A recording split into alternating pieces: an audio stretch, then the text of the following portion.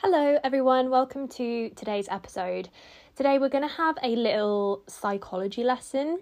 I'm going to explain why your negative thoughts are preventing you making progress with your CFS recovery, why you're having so many negative thoughts in the first place, and some useful skills that you can implement ASAP to change the loops in your brain and your mind that you are stuck in. So today we're really going to try and understand our own brains and minds a bit better, and how essentially they might be working against us.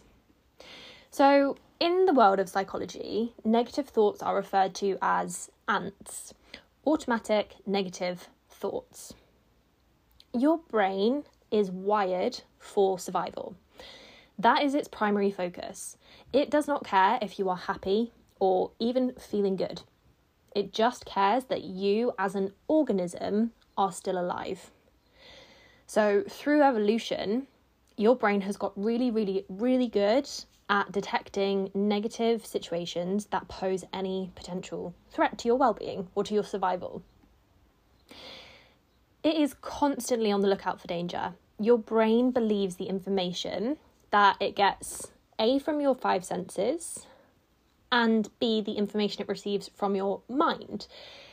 So your brain believes the thoughts, stories, perceptions, assumptions of your mind, even if they are not true. And let's be honest, majority of the time, they are not even true.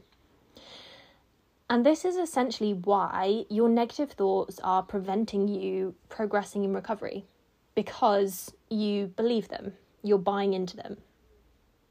Therefore, your brain detects danger and responds by sending you into survival mode physiologically, which activates your symptoms and creates more physical discomfort, which ironically tells your brain there is even more of a threat because you are in physical pain.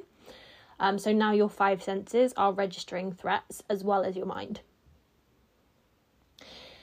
It is in our nature to believe evidence. We are evidence-based in terms of our brain. And if you have no evidence of recovery from CFS, then it's very hard for you to believe it is possible and it's going to happen for you. I cannot emphasize enough, this is the stage where it is most important to diffuse and ignore your A.N.T.S, your automatic negative thoughts. They will be rife.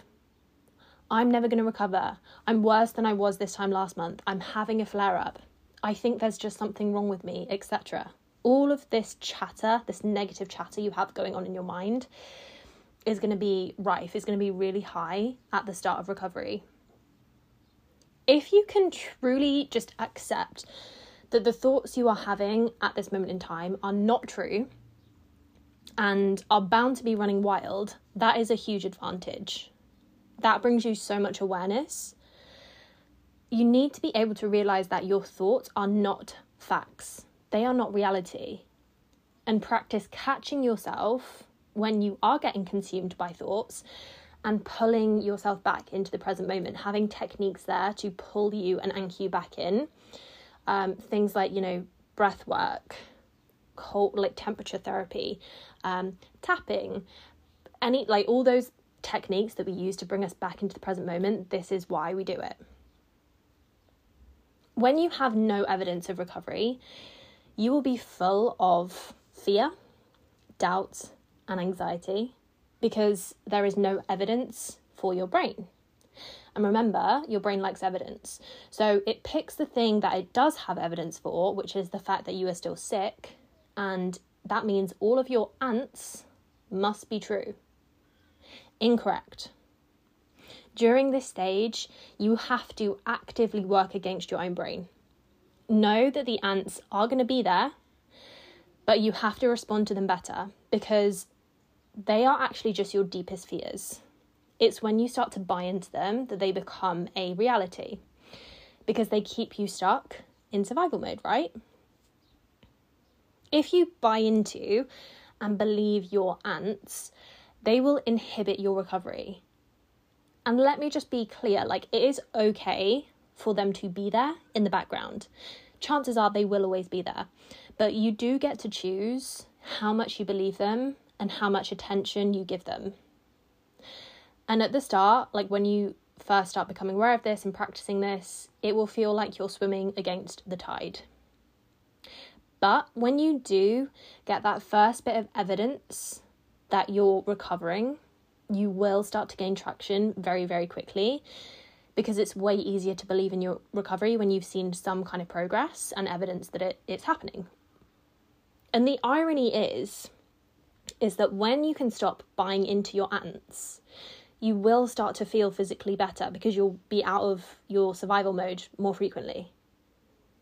So with a bit of time, you will start feeling physically better. And so that will be your evidence created that you're doing the right thing. So it's a win-win. The reason we have so many negative thoughts with CFS is because we are out of our window of tolerance most of the time, because of whatever trauma we have experienced, has shortened our window of tolerance. So we tend to be out of it a lot with CFS. We are already in survival mode a lot of the time. So the brain and the senses are heightened for looking out for danger. When we're already in danger, everything looks like a threat. If you've ever slept alone in your house and heard a funny noise, you will understand this. Like when you hear a noise when you're alone in your house, and then you get a bit panicky, don't you? And all of a sudden you're hearing loads of noises and seeing funny shapes in the dark that normally you wouldn't even think twice about. And your mind starts running absolutely wild, thinking that you're about to be killed, right? I hope it's not just me that has experienced that before, but that's quite a good example. This is your brain being hypervigilant for threats. And when we have CFS, we are experiencing chronic survival mode, which means you are also experiencing chronic ants. The negative thoughts come like a tsunami, especially if you're having a day where you're not feeling so good. Recovery is hard because we have to work against our brain's survival instincts. This is where brain retraining comes in really helpful.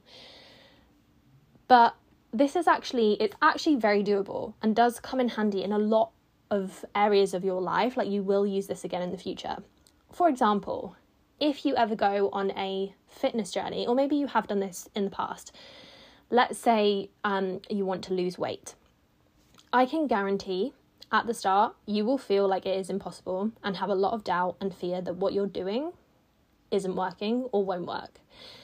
And this is because you don't have any evidence of losing weight yet. And you will just have to ignore those thoughts and stay consistent and work against your own brain to get the result you want, but it will be worth it, because eventually, when you can utilize delayed gratification and stay consistent even when you don't see immediate results, you will lose weight, right? Another good example is business. Often starting a business, you don't know if it's going to succeed, and chances are you'll have a lot of doubt, fear, and anxiety at the start because there's no evidence to believe you will be successful. But the main message is that you should feel the fear and do it anyway. Know that the ants will be there, but don't let them stop you, and don't believe what they say. There will come lots of times in life where you have to make bold decisions that on paper have no evidence of the outcome. But if you intuitively know the outcome is what is right for you, then you can and will get there. You just have to create your own evidence. And until you do, you've just got to work on not believing and not buying into your ants, your negative thoughts. Trying to eradicate ants is a waste of time. I see this quite a lot with people who, initially at the start of the program, I've been actually working on this quite a lot this week with clients. At the start of recovery, when you decide to recover, you get bombarded with a lot of overthinking, questioning everything, a lot of ants, basically, a lot of negative thoughts. And a common error is to think you have to completely eradicate the negative thoughts. You have to eradicate the anxiety, the fear. And then if you believe that you have to eradicate it, that is setting yourself up for failure, because you have to literally just accept that they will be there. They, things like I'm not getting better, or I'm getting worse, or there's definitely something else wrong with me, etc. All those kinds of thoughts will be there, but you don't have to believe those thoughts. And that is what makes all the difference. So accept them, but don't buy into them. You can actually have all the thoughts you like. It's not until you believe a thought that they start to affect you physically. So it's not about getting all of these thoughts out of your head. It's just about not believing them. For example, if you have a thought of, I'm going to die tomorrow. This is a bit of a dramatic example, but I just want to emphasize what I mean. So if you have that thought of, I'm going to die tomorrow, but you don't believe it, it'll probably just go out of your head in the next few seconds, right? But if you have that thought and you do believe it, you'll start panicking, going into survival mode, probably feeling physically sick or in pain, hyperventilating, etc. Even if it's not true, your beliefs dictate your reality. So the message today is be more careful and aware of what you believe. Some immediately useful skills to stop you believing your ants are literally asking yourself, is this a thought or is it a fact? Usually it's a thought, which means you don't have to believe it. In order to practice this one, you have to also develop awareness. You have to become aware of when you're getting consumed by your thoughts and really overwhelmed based off of a thought you've had that is not a fact, in order to pull yourself back out of it. Another good thing to do that we've spoken about is create some evidence for CFS recovery, like read positive recovery stories, and know that if you have no medical reason to have CFS chronically, then you shouldn't have it, and it is more than possible for you to recover. Meditation is literally a practice of thought diffusion. So if you haven't already, I would definitely advise finding some type of meditation that works for you, practicing being present.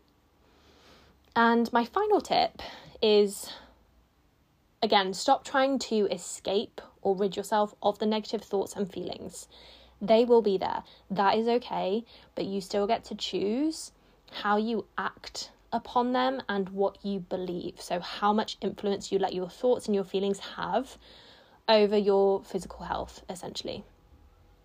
It's so unrealistic to think that you can defeat anxiety or doubt or fear. Like, honestly, if you're trying to stop any thought and feeling, you're fighting a losing battle. If you figure out how to do that, let everyone else know, because I reckon humans have been trying to figure that out for ages. The only difference between people who do recover and don't recover is how much they believe their negative thoughts and let that be reflected in the actions they take and therefore their physical health. Thank you for listening. I appreciate you.